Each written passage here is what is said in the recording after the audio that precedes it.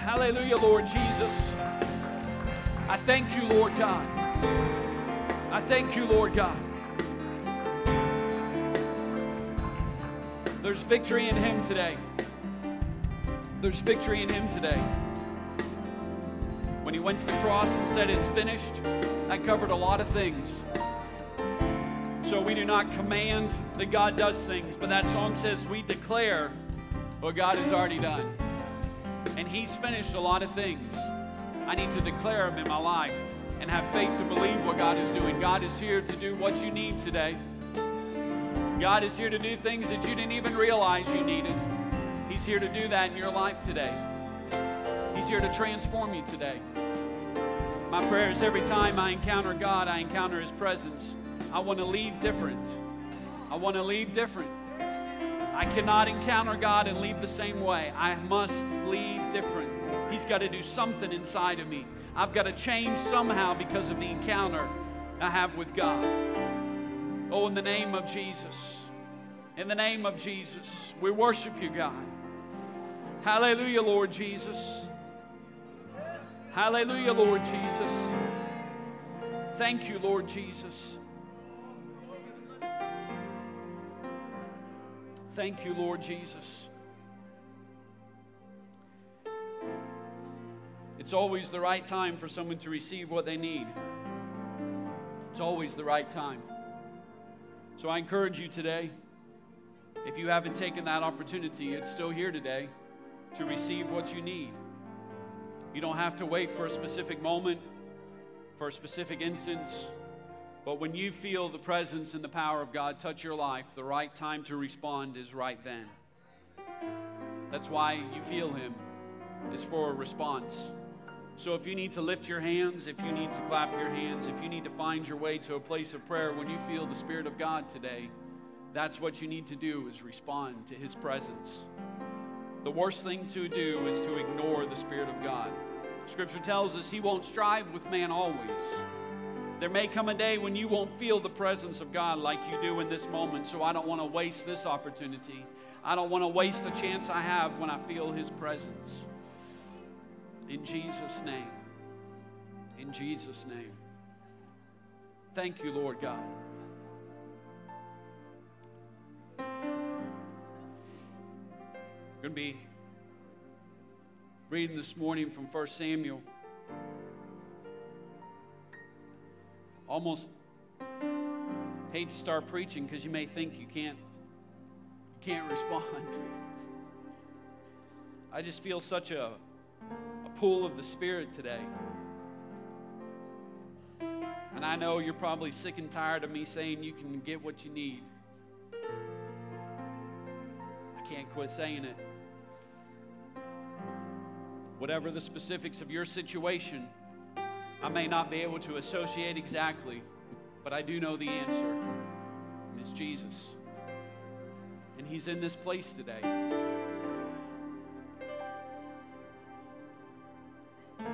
He's the only one that can really fix your situation. He's the only one that can really mend the hurts. You need to find Him today. Hallelujah, Lord. 1 Samuel chapter 6. We're going to start in verse 7, skip a few verses. Read 4 of them here. It says, "Now therefore make a new cart, and take 2 milch kine, on which there hath come no yoke." That's just 2 cows. "And tie the kine to the cart, and bring their calves home from them." Verse 9, "And see it, if it goeth up by the way of his own coast to Bethshemesh, then he hath done us this great evil. But if not, then we shall know that it is not his hand that smote us. It was a chance that happened to us." Verse 10, "And the men did so, and took 2 milch kine, and tied them to the cart, and shut up their calves at home." Then verse 12, "And the kine took the straight way to the way of Bethshemesh, and went along the highway, lowing as they went, and turned not aside to the right hand or to the left. And the lords of the Philistines went after them unto the border of Bethshemesh." Amen. And I want to preach to you today from this title, Leaving the Barn Behind.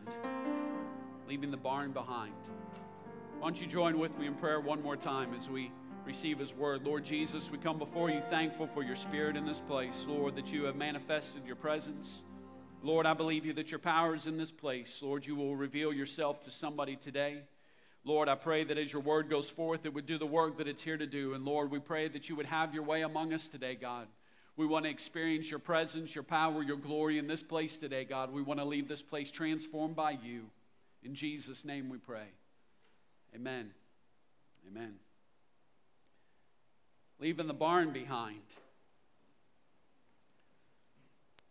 As I was trying to come up with a title for this message that talks about cows, several entered my mind, but I didn't know if they would fit the podcast. The best one that I came up with was the next slide, if you want to hit that. Just simply keep moving. Get it? That was a picture of one of my kids.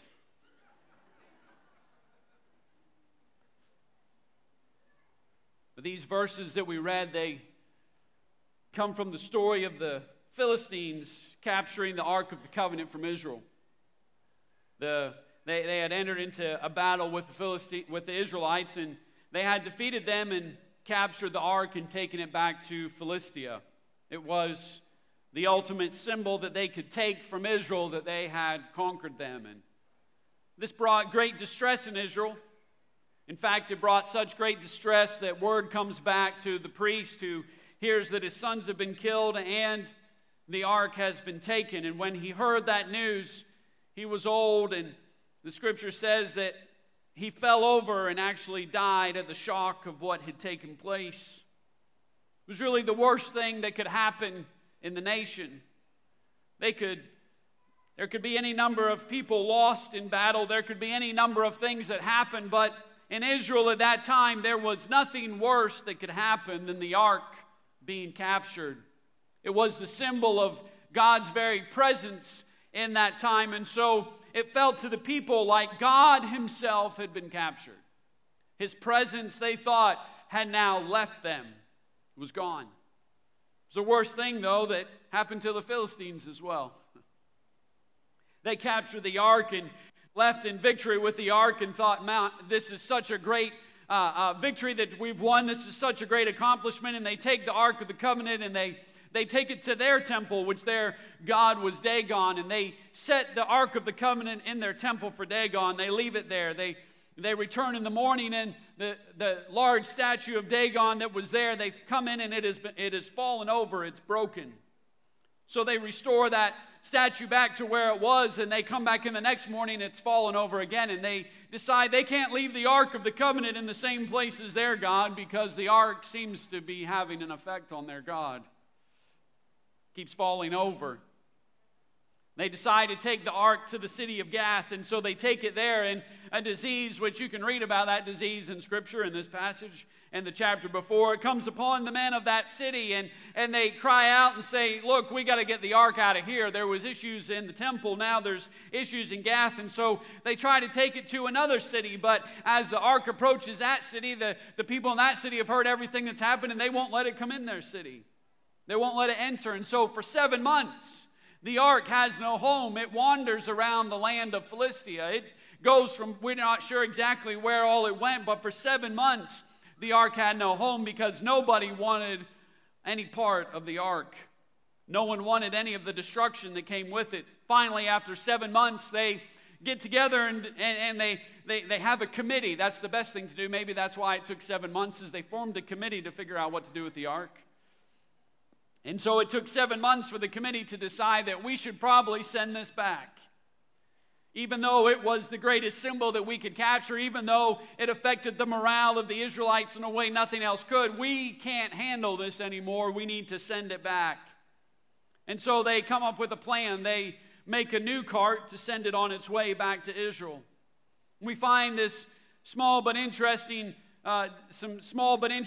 details in this story of sending the ark back. We find that the Philistines, they take 2 cows who had never been hooked to a yoke that was used to connect them together. They had never had this happen to them before, so they're unused to this.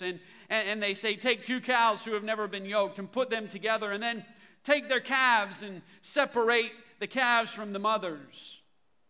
And they said, if the cows keep going, even though they don't know how to use an yoke, even though they've never been attached that way before, and if they can continue on the road to Beth-Shemesh, and if they can continue in the separation from their calves, then we know that this was God that did it. We know that it was God.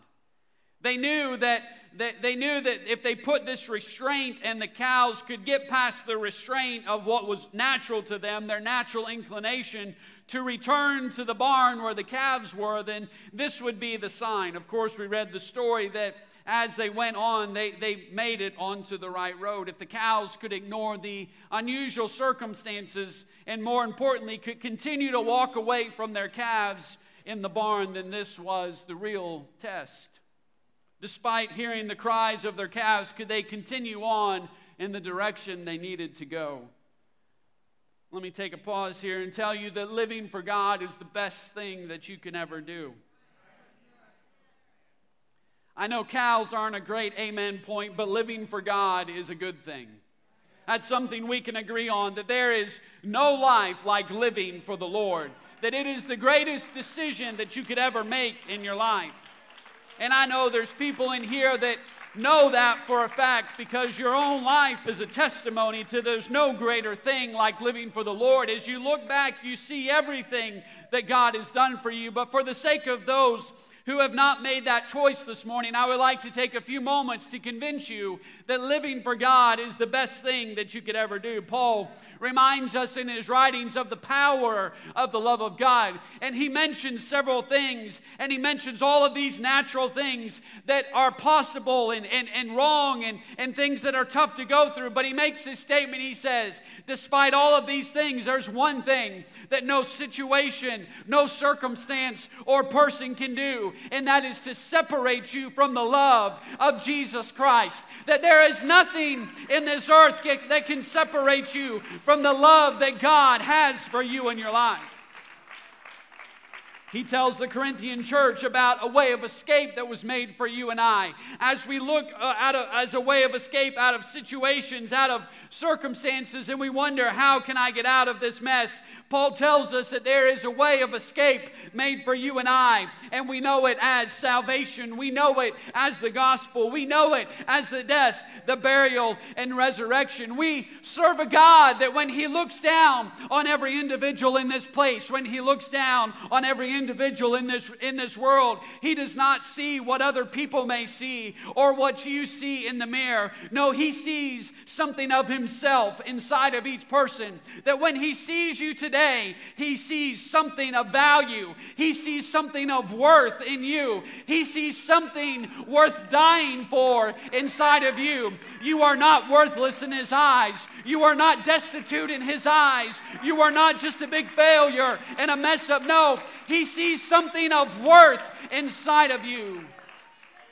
We serve a God who is able to look down through all the hurts, all the pains, all the failures, all the faults, all the mistakes, and He sees something inside of you that He does not only identify with, but He sees something in you that draws Him to you. That there is something inside of you, that it's not just that God looks down and sees you. No, He is drawn to you in this place today. No, it's not your perfection. No, it's not how good you were. No, it's not how you're dressed today. It's the fact that you are His child and He loves you and He cares for you more than anything else in this world. You see, God is drawn to the lost. He is drawn to the sick. He is drawn to the hurting. He is drawn to the lost sheep. This is a God, Jesus Christ, manifest in the flesh, that when He looked out over the crowds and He saw them wandering around, He said, I see them as sheep without a shepherd. And He cared so much that He began to weep, that He was moved with compassion. Let me tell you, yes, there is judgment. Yes, there is justice in God. But let me tell you, when He looks at you, your situation, and who you are, He is moved with compassion. His mercy and His grace grace step in, and He sees you as nobody else could see you today. He feels the same way about you that He did those crowds thousands of years ago, that He is moved with compassion when He sees your pain. He is moved with compassion when He sees your hurt. God cares about you today. There's no life like living for the Lord, because there's no Savior like Him. There's no healer like Him. There's no one that can bind my wounds like Jesus Christ. Let me tell you that God thinks about you today. He looks at you today in whatever condition that you are in today. He looks at you in a way that no one else ever can or ever will in your life. You need to be aware of that fact today, because in our searching, in our trying to find acceptance or worth, we look for approval and validation from all kind of sources. But let me tell you, you will never find validation like God can give you validation. You will never find worth like God can give you worth. And let me tell you today, He doesn't just look down at you with compassion. No, He looks at you with compassion, but that's not it.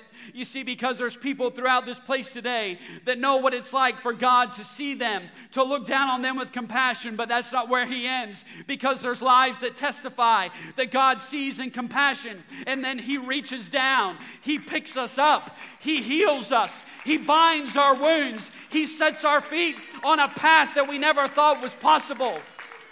Oh, come on, He erases my record. Everything that was wrong in my life, because of the cross, He erases it. He forgives me. He does in my life what no man could ever do in my life. He reaches down and does a supernatural work. And He puts me where I need to be. And here's the amazing thing about salvation, is that He doesn't just erase my record. Oh, that would be wonderful if that's all He did. That would be enough if He took me back to zero, if He just wiped the slate clean, which He does. But Scripture is very clear in that He doesn't just erase my record. It says then He takes His righteousness and makes it my righteousness. You see, God doesn't just look at you as a blank slate. God looks at you as righteous in His eyes. He looks at you as something that's not just zero, that now you need to be built up. No, He gave you worth. He gave you value. He gave you righteousness. And He doesn't just see a blank slate with no record. No, He sees no record, but He sees goodness and mercy and grace and righteousness, that you have something now, that you possess something because of salvation. Let me tell you, He's a comfort in sorrow. He's a strength in weakness. He's my joy in pain. He's my peace in distress. There's no God like God. There's no life like living for the Lord. He's a fortress in time of trouble. He's a provider in my time of need. He's my shepherd when I need guidance. And He's preparing a place for you and I. He's coming back for us someday. I'm thankful for the God that I serve. I'm thankful for what He has done in my life. In fact, Peter puts it this way, that He has an inheritance for you and I. He has an inheritance incorruptible, undefiled, that fadeth not away, reserved in heaven for you. Because we don't just have hope in this earth. He doesn't just look down now, but no, He's preparing that place where there's no sorrow, no death, no tears, no pain, where He is the light. Living for God is the best thing that you can ever do. And I challenge you today, if you don't know the Lord, you need to make that choice today. You don't need to come to church, encounter His presence, and wonder if it's for you. No, God is in this place for you. God has allowed you to feel His presence so that He can change your life, so that He can do something in your life, so that He can transform your life today. It's important for me to realize, though, that all of Jesus' words are important. They're all important, not just the ones I like. And we heard a little bit about it this morning. Because Jesus gives me great words that I can hold on to. They give me an anchor of hope. They keep me in the storm. They keep me through the trials. He gives me words that I can hold on to. But sometimes Jesus also has words that are a little harder to hear. Not because they're quieter, but because I don't want to hear them. The Sermon on the Mount, Matthew chapter 5 through 7, it's got some pretty tough things to hear. when Jesus says, you say it this way, here's your opinion, but here's the truth.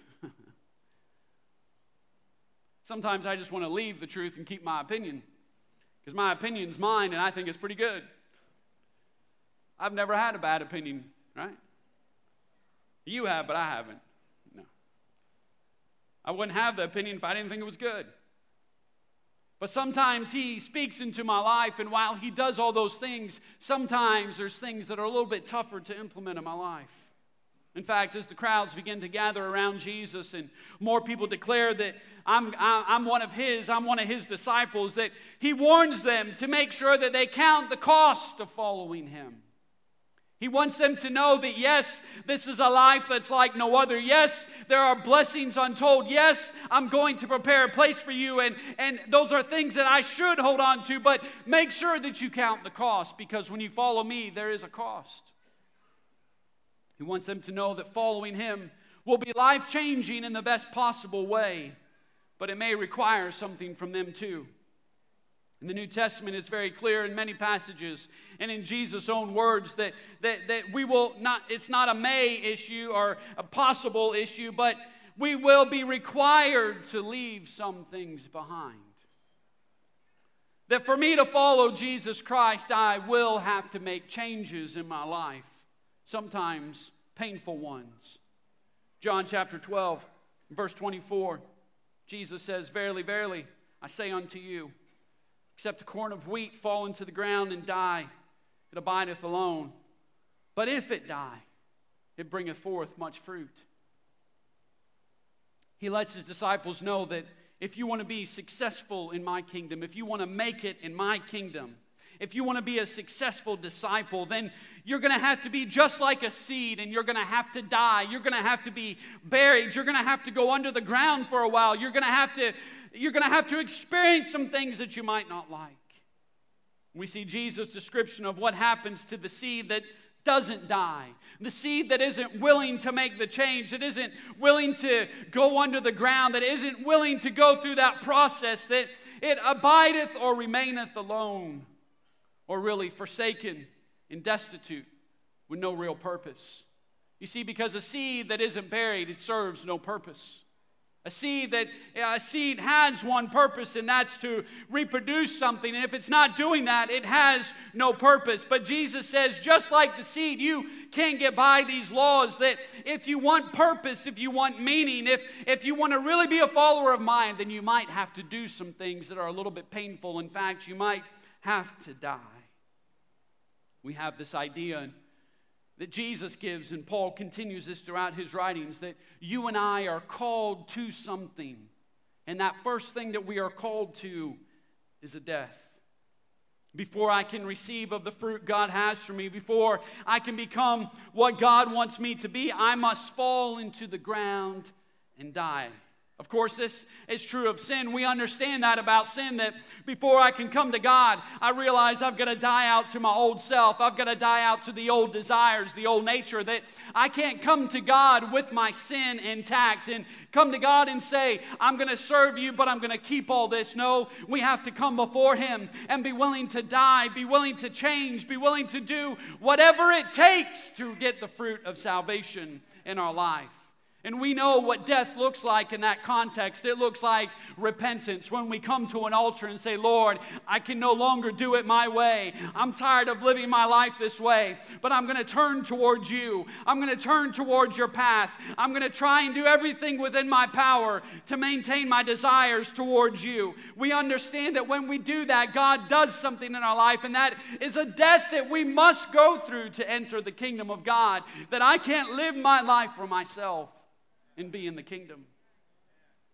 When we come to an altar and we are reminded by that word itself that even though we call an altar the free throw line here, whatever the altar may be, whether it's private or public, we must never forget that the altar itself, when we say we must come to the altar itself, it is a place of sacrifice. It is a place of death. It is a place where something comes alive, but it is killed on the altar, that there is something that happens. But we understand that when we come to Him in our sinful state, when we are willing to ask for forgiveness, when we are willing to die out to the old self, that He is faithful and He is true to forgive. We understand that it is not just a death, but something happens inside of us, that forgiveness comes when I die. The seed begins to bring forth fruit when I die to that old man, when I'm baptized in His name for the remission of sin. And then the fruit continues as I experience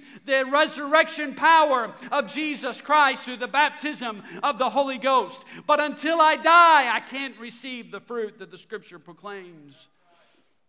But when I die, something happens powerful in my life. Even though death is not something that I want to think about, whether natural or spiritual, because it is never easy, whether it's natural or spiritual. Even though I don't want to talk about it, even though I don't want to experience it, I realize that if I'm willing to die to my desires, to my flesh, to my sin, really, what are you dying to? You come to Him in pain and hurt, with trouble, circumstances that are beyond your control. And you say, man, I don't know if I can give that up. And it's led you to where you are. And Jesus Christ says, if you are willing to give up your mess, if you are willing to die to your sins, if you're willing to die to your addictions and everything that goes along with all of this stuff, if you're willing to die, then I can do something inside of you wonderful. You see, that's what Jesus Christ promises to you and I, that if we are willing to die, then we can start bringing forth fruit in our lives, that God will begin to do something in our lives. Paul says it this way in 1 Corinthians chapter 15. Verse 36, he says, thou fool, that which thou sowest is not quickened, except it die. And that which thou sowest not that body that shall be, but bear grain. It may chance of wheat or some other grain, but God giveth it a body as it hath pleased Him, and to every seed his own body. Now, let me clarify that Paul is writing to them about the resurrection, because there's debate about the resurrection, about what kind of body you'll have when you rise again. That's an interesting conversation. If we all got a choice, is there Weight Watchers in the resurrection? Is there a gym in the resurrection? No one would, well, anyway, I wouldn't say no one would recognize you then, anyway.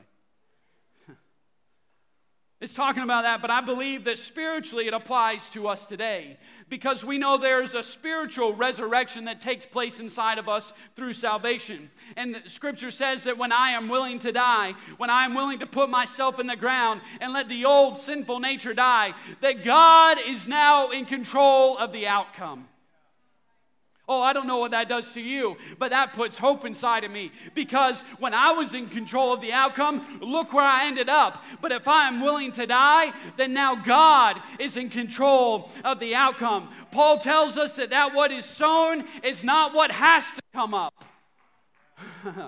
Oh, I know we reap what we sow. I get that. I know that's a spiritual law too. But let me tell you what, God's the Lord of the harvest, and God controls what comes up. You know what that means? That you can go down and die a liar, and God brings up a prayer warrior. That means an addict can be killed, die spiritually, but a preacher is risen up. A person that's broken and full of pain can go down, but a missionary, a warrior comes up, because God controls the harvest. Paul tells him, he says, I want you to look around. He says it this way, I want you to look around. He says there's thieves and revilers and drunkards and idolaters and adulterers among you. And then he says there's all those kinds of people, and he makes that statement. And such were some of you. That means that even though I've sown those things in sin, that doesn't mean I have to reap them in the Spirit.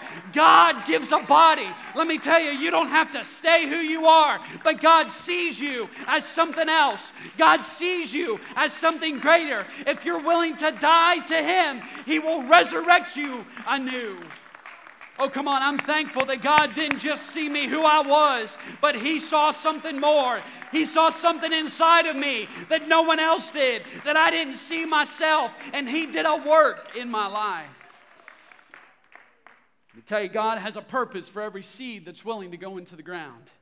He has a purpose for every seed that's willing to say, I'm willing to die. He has a plan for everyone willing to be buried in Him. I know we've been talking about repentance and seeds and time's ticking away, and we got to get back to the cows. They're making noise. The Philistines, they did this unusual thing. We read it. We mentioned it already. The ark was to go back. They took these 2 cows who'd given birth recently because they had calves. Baby cows are calves. Calves are baby cows. And they got them to pull the cart. And then they took their calves, they locked them in the barn. And they said, if the cows can take the right road towards Beth Shemesh in Israel, then they're being led of God. Part of the issue, part of what they were trying to do, part of what the cows had to do was take the right road and ignore the noise of their calves. It was a combination of taking the right road and their continuation on the road, which signified that God was leading them. It wasn't just that they got on the path. It was that when they got on the path and they heard the noises from behind, they could keep going. Of course, when we think of calves or cows in Scripture, I don't know what you think of, but a few spring to mind. Moses is on the mountain receiving the words from God, and the people think he's been up there so long that he's just dead, so we need to do something. So they get Aaron or Aaron together, and they make a symbol, and they say, you need to do something about this. You need to create a symbol for us to worship because, man, we don't even know what to do now. First of all, that's why you need to walk with God for yourself. They didn't know where Moses was, and so they lost God. I hope you don't lose God if the preacher quits. We find that Jeroboam, he makes some golden calves. I've preached about it for the nation of Israel to worship because the nation was separated. It's now Judah and Israel, and he didn't want people going into Jerusalem because that was another nation. And he said, here, I'm going to make these 2 calves because it's more convenient for you to worship here. It's not as far to go. We find Elisha. He's plowing in the field, and Elijah comes by, and he throws his mantle on him and says, I want you to come with me. And Elisha, he takes the oxen that he's plowing with. He chops up the plow, and he starts a fire, and then he sacrifices the oxen on the fire. And the oxen or the cattle, the calves, all the bovines, they seem to represent something, our desires, our hopes, what we put our trust in. The Israelites turned their worship towards the golden calf, towards that image instead of towards God. They put their hopes in that. They put their desires in that. They put their trust in that. Elisha, he sacrifices the oxen. It's a symbol of disconnecting from an old life. It's a symbol that I'm no longer going to trust. I'm not going to have anything to go back to. If you would, I'm burning my bridges behind me, that it's God or nothing. And he does it by sacrificing cattle. We see the negative consequences in Israel when they start worshiping and concentrating on their own desires. Desire's good, let me say that. Desire's necessary. It drives us towards where we need to go, what we need to do, who we need to be. That it's my desire to live for the Lord, that sometimes that's all I've got is that desire. But it pushes me to keep doing what God has told me to do, to keep following, to keep trusting, to keep believing. You should have desire in your life. But unchecked desire can very often lead us to places we didn't really know we'd end up. Unchecked desire. You see, Scripture is very clear that when my own desires begin to run unchecked, in fact, that's the start of sin, which leads to death, is my own desires start working outside. They start being unchecked. I don't rein my desires in because my heart is deceitful above all things and desperately wicked, and so my desires don't usually stay in the positive. If I let them go unchecked, they start to go into areas that aren't so positive. The only reason we're reading the story about cows in 1 Samuel is because Israel found themselves in a spot they never thought they would be in, with the ark captured, the very essence of God, symbol of God taken from them. They never thought they'd end up in that place, but there they were because of their desires. There's a law called the law of unintended consequences. It states that the actions of people always have effects that are unanticipated or unintended. That even though you try to think about all the possibilities, even though you try to map it all out, there's always unintended consequences. When you ground your kids from all electronics There's unintended consequences. They're bored. You got to do something with them. Then you realize how easy parenting is with electronic devices. There's many, this is an economic law that you see a lot of times in economics, that things happen that there's unintended consequences, that this happens and so this happens. You can look at all kinds of examples of unintended consequences. But we find that there's unintended consequences of our desires. You see, the cattle in this story represent our desires. Our desires unchecked. Trying to do what we want to do. Because the unintended consequences of our desires is always that they give birth to other things. There's always a calf. There's always a calf. It doesn't matter how I start out in life. It doesn't matter what I think may happen. It doesn't matter how much under control I think I can have this situation, or, you know what, I can do this and it's really not going to affect me. There's always unintended consequences. There's always something that's born out of your desires, positive and negative. And you see, it's those unintended consequences. It's the calves which really tie us down. It's the cows in the barn that really tie us down. You see, because there's something that needs me, now because I'm invested in something, now because I put time and effort into something, now those calves represent that I now have something to lose. I now have something to lose. You see, what may have started out as a natural desire that wasn't wrong in itself, well, I'm going to do this with my life, and I'm going to do this, or I'm going to follow this path, or I'm going to choose this thing. There's always unintended consequences that we don't realize what things are being born along the way until all of a sudden the ark needs to get back to Israel, until all of a sudden the pull from God, the pull from Israel begins to call on my heart, and I realize how much is tied up in what I have done. I lose sight, and all of a sudden I'm confronted by how much is in the barn behind me. Security is tied up in that. My future is tied up in that. There's all kind of things that are tied up in that. And let me tell you, this was the sign that they knew, is that if they could make their way, you see, because in Scripture, we realize that we have to die out when we come to Christ. But Scripture is very clear that there are moments along the way when I'm going to have to crucify my desires again with Christ. That there's moments when I'm going to have to recommit myself to what God wants in my life, to His voice in my life, to what He is calling me to do in my life. There are moments when I'm going to have to take all those things, when the pull of God visits me again, and I'm going to have to confront the barn, and I'm going to have to face the choice, am I willing to leave the barn behind? Let me tell you, there's an interesting thing that happened when the cows left. It says they mooed the whole way, all the way home. It says they lowed, but they mooed the whole way home. Let me tell you, the whole journey was difficult. It was difficult. They had to leave something behind that they loved, that they enjoyed, that they had given birth to. It wasn't easy for those cows. They were separated, but God had put them on a divine mission. He had given them a divine purpose. It says that He put them on the straight path. And let me tell you today, God has a straight path for your life.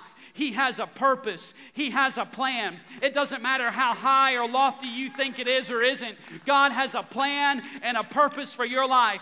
He has a straight way prepared for you. In fact, Scripture says that He will take the crooked places and make them straight for you. That when you don't know how, when you can't see how it's possible, God has a way of coming in when it's His plan and purpose and doing exactly what's needed. He just needs people that are willing to leave the barn behind, that are willing to follow the mission, the path, the plan that God has for them, to die out one more time to those things in our life.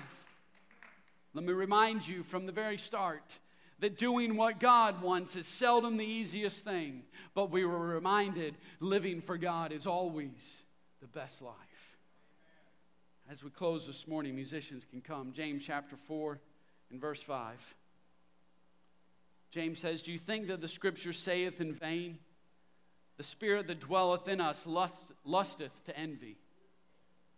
Paul says in Galatians chapter 5, "This I say then, walk in the Spirit, and ye shall not fulfill the lust of the flesh." We're good at that. If I follow the Spirit, I'm not going to do bad things. Verse 17, "For the flesh lusteth against the Spirit, and the Spirit against the flesh. And these are contrary the one to the other, so that you cannot do the things that you would. But if you be led of the Spirit, you are not under the law."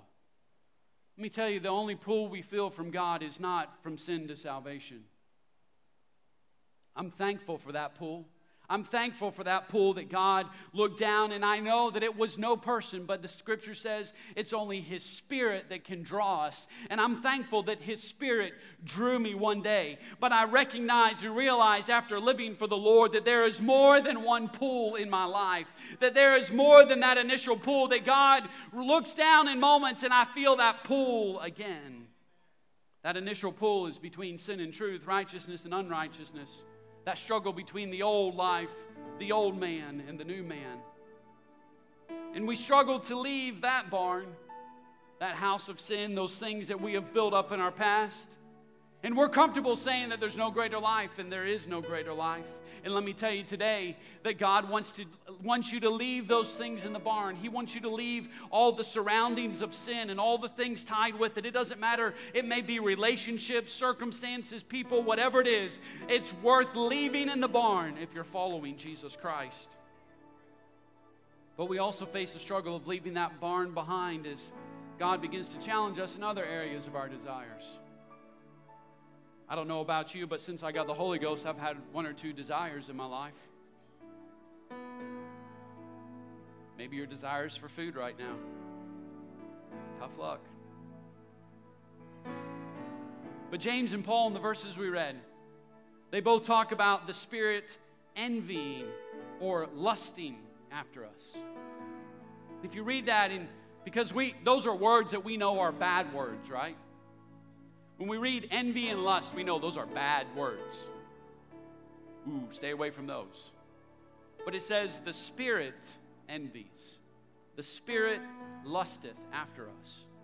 So now we've got bad words combined with the Spirit of God. What does this mean?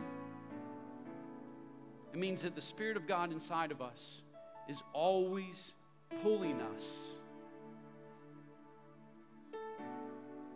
It means that there's parts of us that God doesn't have complete control in. Desires, affections, attitudes, actions, life choices. And the Spirit of God wants those so bad that it will continue to pull you. It makes you uncomfortable when you think about it. In fact, you may feel a word like conviction hit you. It means the Spirit is always working to pull us back to where the ark belongs. You see, the ark belonged in Israel. That's where God wanted it. And the cattle that day, they were being pulled by a force greater than themselves. They were set on a path, and they continued on it despite the noise made, or despite the calves they could hear in the background, or despite anything else. They were pulled along this path by a divine force. They were on a divine mission without choice. See, that's where we find the difference. It's not that God doesn't have a divine plan for you. It's not that God doesn't have a divine mission for you. It's not that God no longer reaches down and draws on our heart and pulls on us, and we read His Word and things convict us, and we find attitudes and decisions and choices. That's not it. The difference is that you and I have the choice. Because I don't know if you knew this or not. You're not a cow. Come to the altar now. Lord, I'm not a cow. You have a choice. The cattle had no choice. Their desire was behind them, but something pulled them despite their desires. You and I hear the same thing, but we have the choice to return to the barn. We have that choice. And if we're honest, I wonder how many times we have returned. In fact, the author of Hebrews tells us that those in chapter 11 who all died in faith, he gives that list. He said if they would have had opportunity to return, and they did. Do you think Abraham never had the opportunity to go back to where he was from? Do you think Noah ever had the choice to quit building an ark? Yes. Yes, they did.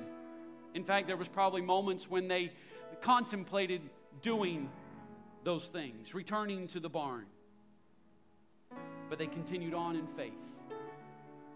You see, it's a divine path that God has put you on. It's a path to where God really wants you to be. Just like the 2 cows were supposed to end up in Israel, in Beth Shemesh, that God has that divine path for you.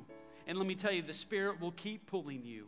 It will keep reminding you. It will keep convicting you until you're on that path. Let me tell you, if you have not accepted Christ into your life, if you have not had a new birth experience, God is going to convict you. He's going to pull you in the most unusual places, at the most unusual times. It's going to cross your mind that, hey, I'm not where I need to be. I need to do something about my life. God will do that. But it's not just to the sinner. It's in those moments when all of a sudden I begin to think, am I really doing what I need to do, or have my desires entice me and entrap me? And I'm not, again, I've left sin behind, but my desires are still there. Philippians chapter 3 and verse 13. Brethren, I count not myself to have apprehended, but this one thing I do, forgetting those things which are behind, reaching forth unto those things which are before, I press toward the mark for the prize of the high calling of God in Christ Jesus. Now, I know we read this and we think of all the negative. And we should. Man, I'm thankful for all the sin I left behind and all that stuff. I'm thankful for that, all the negative that is erased from my life. Let me tell you, Paul's not just talking about negative. He had some positive things too. In fact, he tells us his qualifications in Philippians earlier. He had education. People vary about how many master's degrees or PhDs he had, but he had education, he had power, he had prestige, he was on his way to the top, he had respect, he had money, he had passion, he had found his calling. He hadn't worked a day in his life. He loved persecuting people. He'd found his purpose. And this was all that was in the barn. This was the cattle, these were the calves, that all of a sudden a light from heaven shines down, changes his life, transforms his life. And so when Paul is writing, I'm forgetting those things which are behind. Yes, there's all those things that I should be leaving behind. There's sin, there's all of those horrible things. But sometimes I think we forget that there's other things that I need to forget. In fact, Hebrews says, laying aside every weight and the sin which does so easily beset us. Sometimes it's those weights, it's those things which we need to leave in the barn, despite the cries, despite the pull of those things, that I have to make a decision in my mind like Paul did, that I'm going to forget those things because the things ahead that God has for me are too great for me to go back. I'm pressing towards the mark. I'm pressing towards what God has said. I'm pressing towards where God has called me to be. And I know it's difficult. I know it's tough. I know there's things I've got to give up. I know there's things I have to quit and that I have to change. But I'm pressing towards this mark that God has for me. As we stand in this place today, amen, I'm talking to young people this morning. That it's so easy for us to become distracted by the pull of other things.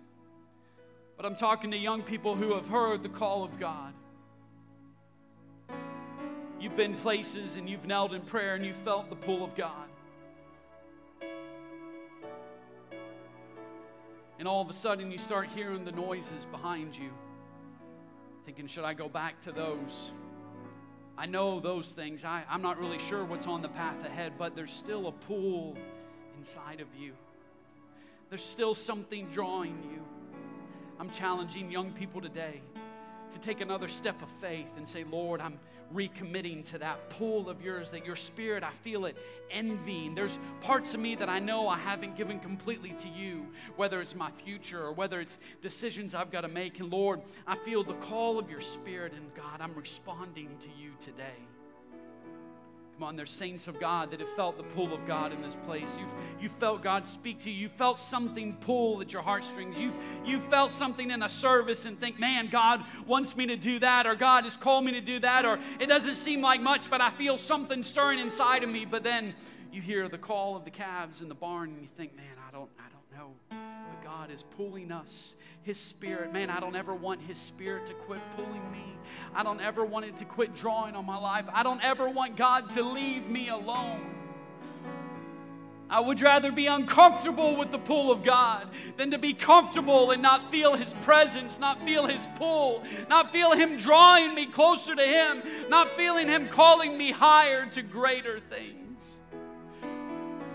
Oh, come on, there's people in this place today. It may be your first time, or I don't know what time it may be, but you need to commit to God. Come on, you know there's things in your past. You know that you haven't fully committed to God, and you feel all of the past and the weight of hurts and decisions and consequences and everything pulling you back to a life that it may seem easier because it's something you know. And committing to God is something that you don't really know what's going to happen, but God is pulling you today. Let me tell you, there's no greater decision you can make today than say, Lord, I'm living my life for you. I'm turning everything over to you. Like the seed, I'm dying to you. I'm dying to my desires, to my flesh, and I'm going to believe in the resurrection that you will give me today, God. Oh, come on, sometimes we need to find a place to die again. Sometimes we need to find that moment. We need to find that altar. Climb on it and say, Lord, I offer myself as a living sacrifice again. Let's pray right now, Lord Jesus. Lord, I pray that you would draw on our hearts right now, God. Lord, I pray that you would stir something inside of us right now, Lord. God, you see things that you have given people, Lord. You see young people that you have spoken to, that you've given them great dreams and visions and things that you have spoken into their life, and yet the pull of other things draws us back down the path towards the barn. But Lord, I'm calling for young people who are going to commit one more time. Lord, I'm going to leave the barn behind. Lord, I'm going to follow after you. Lord, I'm going to stay on the path, Lord. I'm going to ignore those pulls from behind, the call from behind, and I'm reaching for you, God. I'm pressing for you, God. I pray that God moves on the heart of someone that doesn't know Him right now.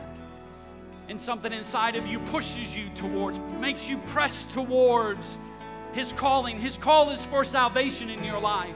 That all those things you're holding on to don't compare to the riches that He has in store for you. Don't compare to the life that He has in store for you. Lord, that you would pull on saints of God, saints that have been in here for years, Lord, that have faithfully served you, God. But Lord, we want to feel your pull. We want to feel your call one more time, Lord. That we know that there's something more that you have for us, God. That we're not where we need to be yet. And so, Lord, we recommit to the path to following you, God. To you being able to search my heart, my desires, my will, my purpose, God. Oh, in Jesus' name, this altar is open this morning. If you want to come and talk to the Lord today, come on, maybe you need to recommit to Him. Come on, maybe you need to say, Lord, I recommit to ignore those voices behind, the cry, the pull of those things behind. Come on, maybe you know specifically that God has spoke to you and you're being challenged in your spirit to leave some things, but it's difficult, I know. But if you want to bear fruit, the seed's got to go in the ground. It's got to die, but I'm believing that the fruit that comes forth, that what God produces is going to be so much greater when I'm willing to give it to Him. Put it in His hands. Oh, in the name of Jesus. Come on, somebody needs to make a commitment for God today. Come on, you need to die in repentance today. You need to come before Him and say, Lord, I can't do it on my own. I don't want to do it on my own anymore. But Lord, I die to the sin of my life, Lord. I die to all those desires. God, I turn my life, my heart to you.